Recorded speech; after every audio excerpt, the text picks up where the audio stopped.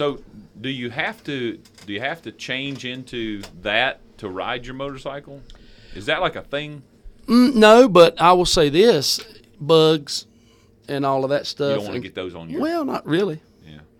So I mean, I throw some. Which is why bikers wear them jackets and things. Well, it's also I'm not sure how protective it would be if you actually laid it down, but it would be better to have on a leather coat Than your bare and arms. jeans than to have bare arms. But So, I wouldn't have probably do you worn think my it jacket would- today anyway. Do you think it'd be worthwhile if we wanted to kind of build our band of brothers, if we kind of all got motorcycles and kind of get a jacket and put something like the code on the back of it? Well, that's what I do. Well, I tell you what. ride. I tell you what. This is a Yeah. bunch of manly men around here, and if we want to do it, we'll do it if our wives will let us. Right. So what do we need to do? Do we need to call them? Or, I mean, I got mine. So I mean, your right. daddy's got his. I had one. Yeah.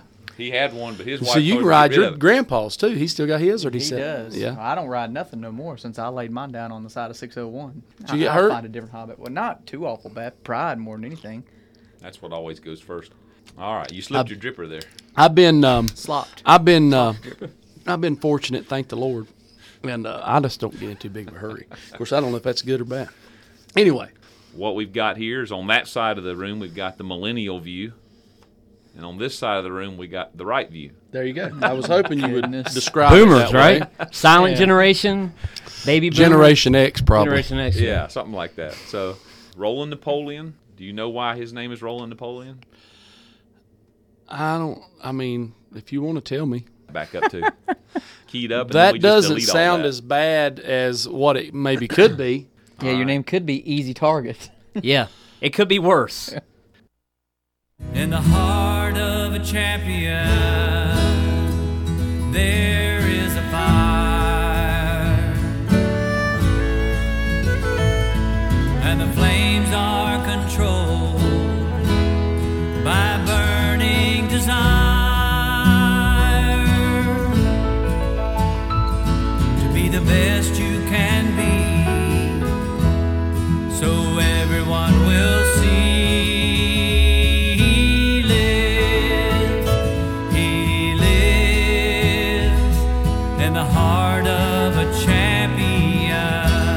Welcome to the Code of Man podcast.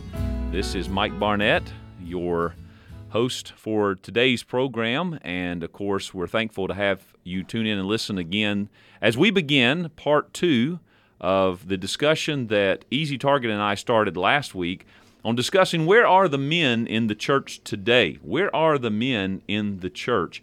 And we are going to reintroduce the topic, just kind of bring you back up to speed with where we were, and then we're going to dive in today to talking about solutions to this. How do we encourage men to not only attend church, but to participate in church?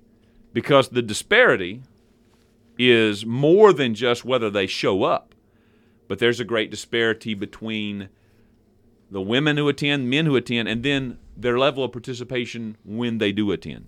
So we want to look at some solutions to that and see if we can find some common ideas and thoughts. When I say we, so it's time to introduce today's panel of experts, okay? Wisdom. Yeah, that too. Well, I was just going with what our guest pastor Yeah. said to the side there. Panel of experts. So let's begin there. All of our guests in the studio today have been with us before on the Code of Man podcast. We have, of course, our illustrious regular attendee and the one who usually takes our jokes.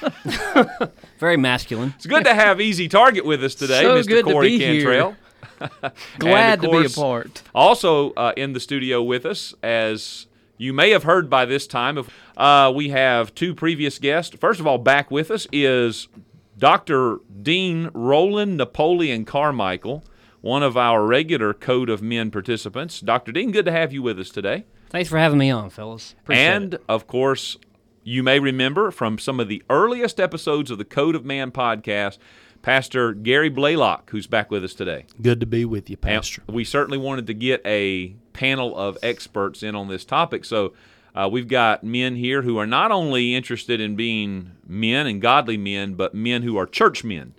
And I think every man sitting in this room right now, we are men who are not only committed to Christ and committed to Christ first, but we're committed to his church. Believe the importance of that, the vital nature of church. So we're going to jump into that today. Let me read something to get us started. And I pulled this as an article off of, and I'll just reference it from Brett McKay and the Art of Manliness website. I pulled this off of there, so I want to give credit to that. But attend a Christian church service anywhere in the world this Sunday. Take a look around, and who's sitting in the seats? What will you see? Almost certainly more women than men. Among the men who are in attendance, you'll probably notice a couple of characteristics. First, many of the men who are there will be present in body only.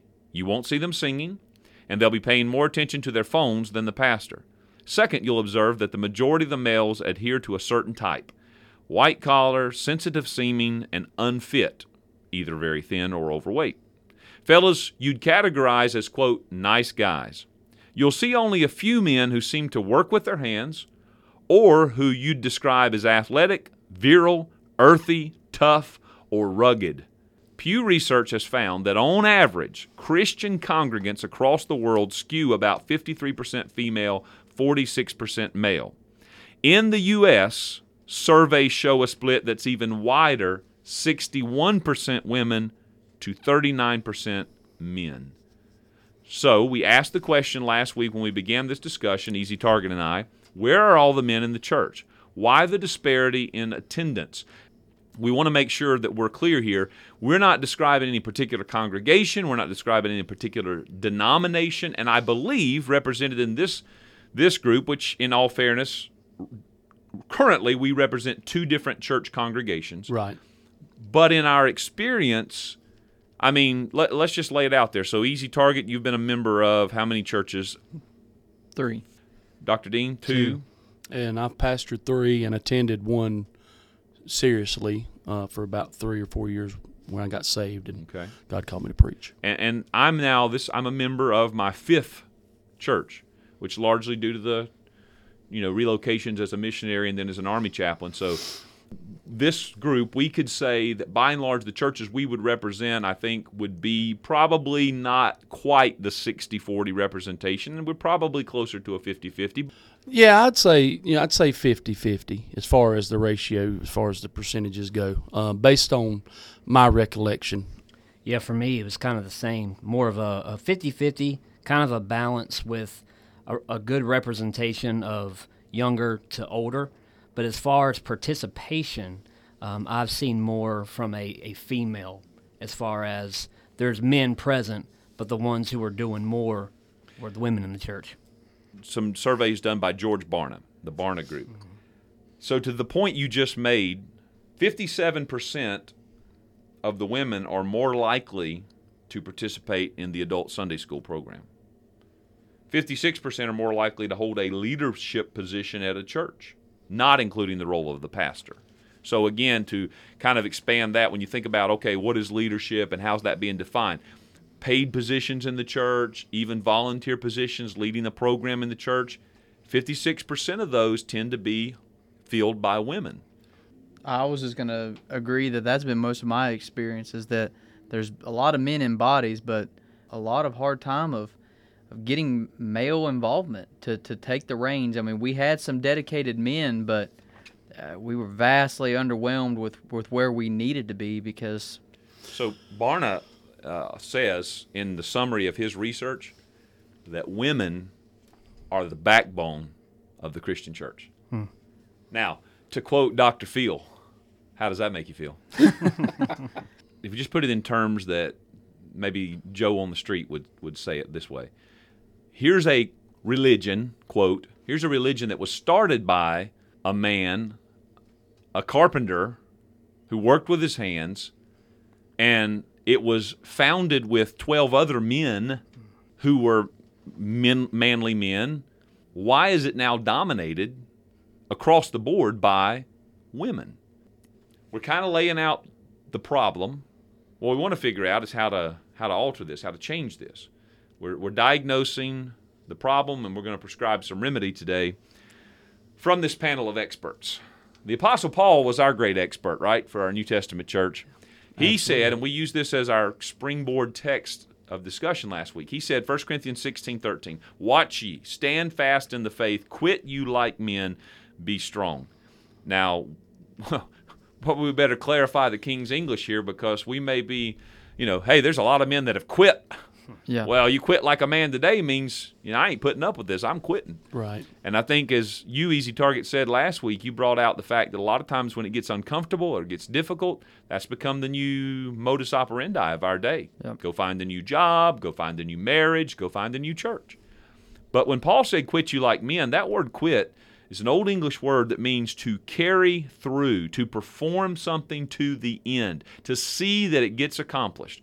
So Paul is saying, like a man, stand up and lead and see this thing through.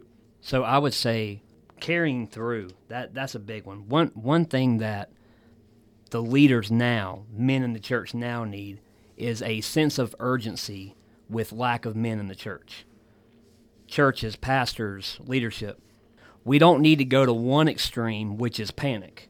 Hey, we need men. We're hurting. We need more leaders in the church. And we get to the point where we're panicking, and now we're desperate, and we're just letting anybody in our church and taking a leadership role. Mm-hmm. A guy's been saved 6 months, we're already giving him a church, right? And then on the other end of it, you have the complacency part. Well, they just don't want to hear the truth. We've been here. We ain't going nowhere. I shall not be moved. But then in the middle there, you have that sense of urgency, meaning we need men in the church, but when we get them, we're going to carry them through. We're going to disciple them. Manliness is a journey. When a man submits his heart to the Lord, but we need that spiritual guidance. We need that wisdom of other godly men in our lives to help us, but they need to carry us through. They need to give us that wisdom and pass on what they've learned and make sure we're getting what we need in the Scripture. So one of the biggest things we need right now are men in the church who have that knowledge of the Word of God to take other men and make sure that they're carrying them through on their spiritual journey. Drawing from experience, you ask the question, why now? What has changed? Is it always been this way? You mentioned last week about the absentee father situation. There's an epidemic, of who knows what the numbers say. But I know, being raised in a situation where I was predominantly influenced by women. I lived with a great-grandmother who was very, very dominant. Then with my mother in a separated situation. We're seeing all of that come to fruition. Now that's sort of the why, or some of the here we are. The only thing that I have trouble understanding or reconciling to myself is, my grandmother was the most influential person in my life, spiritually speaking. And I know that that's carried through into my own life as far as being involved in church and my commitment to church. She was the type that she didn't miss her church to go somewhere else just because the best preacher in town was over here preaching a revival. But and so her commitment level was awesome. I thought you were going to say, having been raised predominantly by women, how did I turn out to be such a macho man? Well, it's obvious. I mean, that. Well, I'm glad that you notice my machoism. Well, it exudes. To tie the two thoughts together, though, as you're describing that, you're being raised with a dominant grandmother and a mother, and I think of Timothy in the Scriptures. Yeah. Well, Timothy's father was absent in whatever manner or fashion we don't know, probably on a spiritual level at least, and yet Timothy turned out to be a predominant leader in the early church. Why? Because he had a man, as Dr. Dean, you said, he had a man who stepped into his life and raised him up spiritually and initiated him into that role as a male leader, entrusted him with responsibility, and so that's where we bridge the gap that we're facing. Now, an interesting thought that came up too in doing some reading on this, an interesting thing raised on the idea of the fatherlessness by Gordon Dalby in the book Killing the Masculine Soul. Everywhere there's a fatherless boy, there's a fatherless girl. It's true. So yet we see that women are still in the church, so what's the difference? So I thought it was interesting that he raised that as that's often pointed out, and we pointed it as a potential. But I think going deeper with it, Easy Target, was recognizing that we have bred a culture of not sticking with stuff when it gets hard. Yeah. So, fixes. One of the first things you'll hear is that our churches are too feminized. Churches in the Western culture have become more feminized over the last century. Certain denominations, the pastor wears a dress. So, I can't argue with that. Not in our churches, praise God. Cutting room floor. We don't want to ostracize our... Well, let me, definitely. You see it. If you guys buy me a robe, I'll wear it. You see it everywhere. Even I've often said that. You mentioned about the decor, even within the church. Now, listen, I'm all about some fresh flowers and greenery and all of that stuff. I like that. But the average church is, and again, if you've got pink carpet and lavender carpet and all of that, there's nothing wrong with that. I don't guess if that's what you like, but it's very easy to see when you first walk in. One of the places that I really liked, I don't know how many of you are familiar with Brother Leonard Fletcher. When they built their church, you talk about a rugged, rough-hewn type. They had a 12-pointer on the wall, didn't they? Well, they didn't have a 12-pointer, but it would have been right at home. It would have been right at home on the wall in there. It wasn't sheetrock, certainly wasn't paneling, but it was just rough but it was beautiful. It was a beautiful church, and so I'm not suggesting that every church has to be that way, but I do see your point. I guess my point in that is that you read that everywhere, and there's got to be some measure of truth to that. But let's just go ahead and counter that truth. All right, what does masculine church look like? How do we masculinize our churches? Let me rephrase the question this way: what are men looking for? I think men are looking for a challenge, or they're looking for. Man, it's so easy to walk into our churches and already have the program already lined up in place. We're going to click right on through here, and I can come in, I can be mindless, I can sit down, and I can listen to this nice little sermonette and just move right along. But there's no intensity. You look even like playing ball.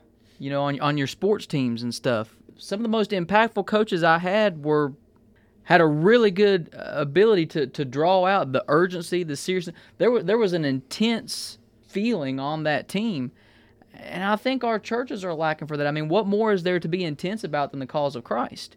And I think that there's got to be something in our churches that draws that out, that as soon as a man walks in, he understands, hey, this is serious business. This isn't a place to be comfortable and casual, but man, there's something that is calling out to me here.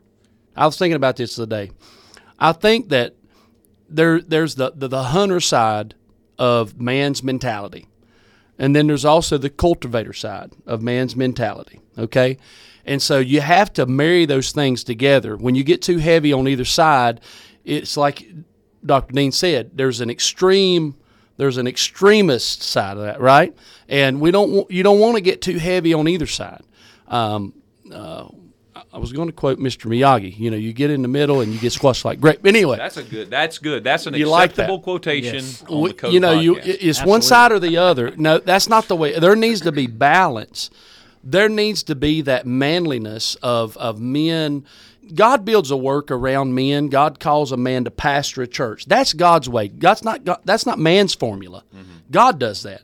So I think it starts, God's men, you don't have to be, you may not like hunting. You may not be a fisherman. But there has to be not such... everyone can hug a hog like you. Exactly. So my point is... don't feel bad. He'll do that a lot.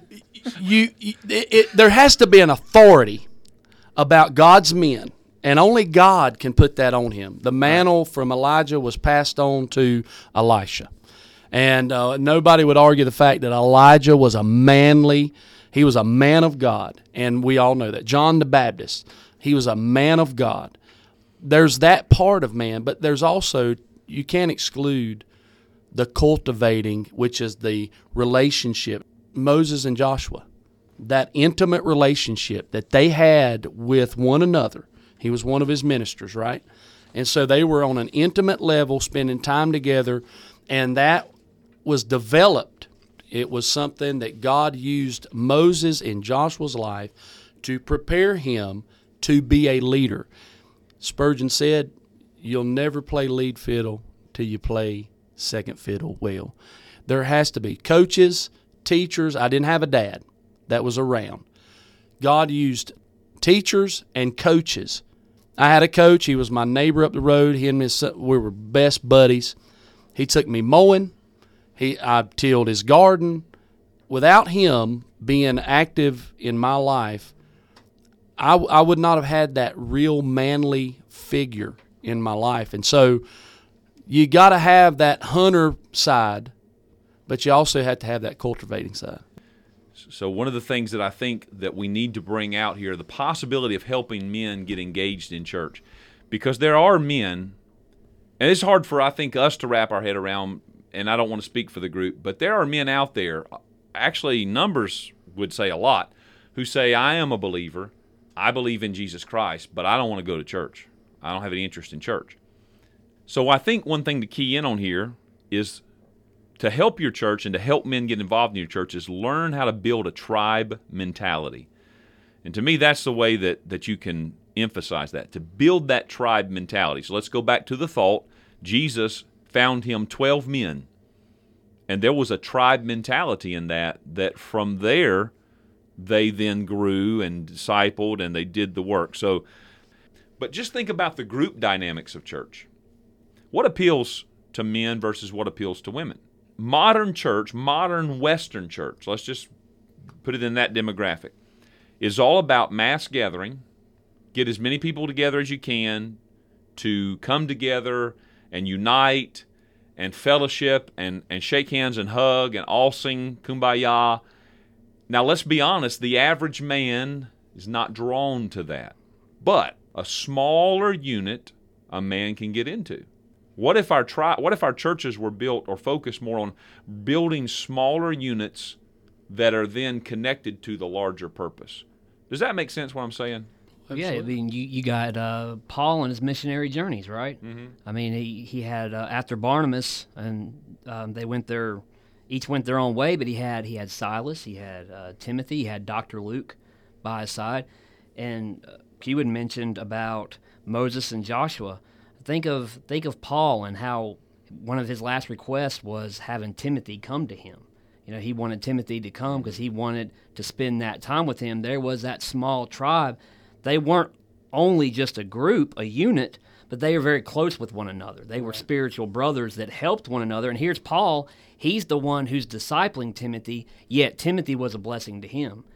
Deep friendship, shared mission, that you can build that band of brothers along those lines, or as I'm using the term, tribe. Iron sharpeneth iron, right? Right, Yep. and you need to be, you got to go through some things, and that's where those experiences, whatever they may be, those confiding moments, those sharing, those opening up, those trail times, but also, and I think this is important, we must have God to meet with us in a way that affects us, and that's where the authority of God's men to preach God's word in power, so that the average so-called believer can recognize that God is on that man. It resonates into the hearts of men, so that even the casual attendee is struck, and it does resonate in his heart. Now, again, all of those activities that we do, I mean, I really believe that we've got to have some experiences with God and some experiences together that will forge us into that close-knit group that we desire to have. And I think as we look across the board at our churches too, so much of our relationship building is geared towards that feminine relationship building. To tie back the mass gatherings and all that. I enjoy being in a big crowd of people per se to some degree, but you can't really get close to a big crowd of people. You can't really, develop any kind of one-on-one. And now I've watched, man, you take a group of 20 or 30 women and put them around, everybody's sharing their stuff. Everybody's sharing their stories, and it's like there's that comfort level. I'll leave a sitting like that with my wife, and boy, my wife will be on cloud nine. Man, this was great. It was so good to see everybody. I couldn't give you a plug nickel because I couldn't hear a word anybody was saying. There was no kind of, but that's what it seems like so much of our church relationship building opportunities are that way, and men don't operate that way. So what you're saying is that this current social distancing could do wonders for men attending church. That it could. Amen. But it's almost like we offer men two extremes, because the average man has this fallacy in that he tries to do life alone. Right. You got buddies and friends when you're young. You maybe even have them through your college years or whatever, but then a man gets married, he gets a job, he gets responsibilities, and he begins to just do it on his own. He's got his work buddies. He's got his game buddies. He doesn't have any friends. There's no deep friendship. There's no shared mission. Therefore, there is no tribe mentality. And so the opposite extreme, though, of the isolated loner is the big happy clappy, everybody come together and hug. So what we're saying, I think, then, is if you want to help men in your church, build a tribe mentality. Build some small bands of brothers inside that larger congregation.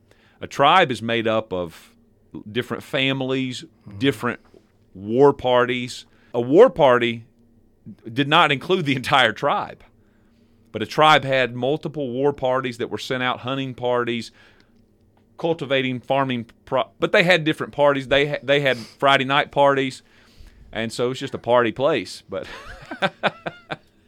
and within those parties, to Thank stay you for, serious here, rescuing me. Within these tribes, there is men who are more mature and have that wisdom and can recognize what the other members of the tribe need. Yes. One of the most dangerous things is when you sit in a circle. You have immature believers who have the right, they want to learn. They have the right motives. They're there. They want to learn about God. They all have their Bible open. They all read a certain passage, and, okay, what do you think it means? And they just go around in a circle. That's dangerous. What you need is a moderator. You need a Paul. You need somebody who can rightly divide the word of truth, but also recognize where are the men in my tribe at with their journey with the Lord. Yeah, this guy's got a full head of gray hair, but he's not mature. He's not in the same walk with Christ. Pretty much what I'm saying there is just, yes, have that small tribe, but have that maturity level in the tribe. Have a leader. Have somebody who can carry the rest and make sure everyone's getting discipleship. And doing some reading, I found out that while the overall is the 60-40 basically ratio, that there is a church demographic where that's not true. And it's largely in the Orthodox Church. More specifically, I think the Eastern Orthodox Church. So today, I did a little more research on that topic. I found this article. Now, this is written in 2010. Why do Orthodox men love church? And I tell you, man, this thing was like a punch between the eyes. He makes reference, write this article, compose this information, emailed 100 Orthodox men, because the percentages in the Orthodox Church are higher. A lot more men are not only attending, but they're engaged, they're active, they're leading, they're involved. So 100 Orthodox men, he emails, he asks them, what makes church attractive to them? And their responses he lists in this article. And he highlights the main or the major things that they responded with. And you know what the number one was? Challenge.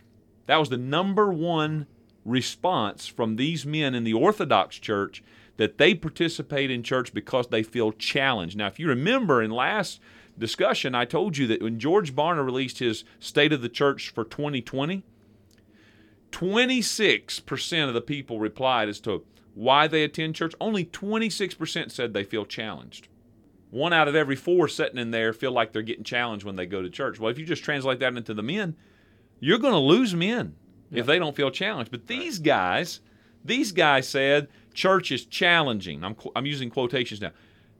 Active. It's active and not passive. It's where you're required to adapt to it rather than it adapting to you. The longer you're in it, the more you realize it demands of you. So They're getting something right there when they are appealing to that nature of the masculine soul that says, praise God, in the words of Caleb, I want that mountain right there. And they're letting men be men in that aspect. I think everything I hear you talking about keeps coming back to these two things, a challenge and a cause. And if you have a challenge and you have a cause, you're going to get commitment. And when you take away those things from the men, you're going to lose them. I was definitely going to make mention of the fact that the more often that we can set up goals as a church, things that we're pressing toward, things that we want to see God do, just like we do in our individual lives, right? We set up goals for, ourselves, our children. We teach our children to do that, and we do that as families, places that we want to see our family, whether it's finances or whatever. But churches are the same way, setting up goals where, we want to see God take us to this place. And every church, important, whether it's your missions program, we want to see God really. And plugging those men somewhere into that. Absolutely. Yeah. Well, the number 3 response that he got from these guys was goals. They said goals. Men appreciate that their orthodoxy has a goal. It challenges them to meet something. And listen to this quote by a priest that replied to this. And he said, men need a challenge, a goal, perhaps an adventure, in primitive terms, a hunt. Western Christianity has lost this aesthetic. That is the athletic aspect of Christian life. Wow. Let that just soak in a minute. I tell you, we have something around here, Pastor Blalock, we call Men's Day. And you know what it involves a lot of? Athleticism. Athletic competition. So much so that sometimes we've had to dial it back just a little bit to keep some sanity and testimony. But anyway. I get it. Well, I'm going to cut right into that recording of our Code of Man podcast from this week, and we are going to come back next week and continue this discussion with Pastor Gary Blalock, Rollin, Napoleon, Easy Target, and myself about the missing men in the church and offering some solutions and some perspective on that. I think today what you can walk away from in this discussion is there's an emphasis and a need for strong leadership, strong male leadership in the church if you want to encourage men to not only attend, to participate. And then forging that tribe mentality would be a great way to do that. Give men that band of brothers that they can become a part of. And then just that equation that's really been developing over this entire discussion. Challenge and a cause together will equal some commitment. And so next week we'll come back, talk some more about that. Until then, this is Mike Overtrek Barnett. Thank you so much for listening to the Code of Man. In the heart of a champion, there is a fire, and the flames are controlled by burning desire to be the best you can be, so everyone will see. He lives in the heart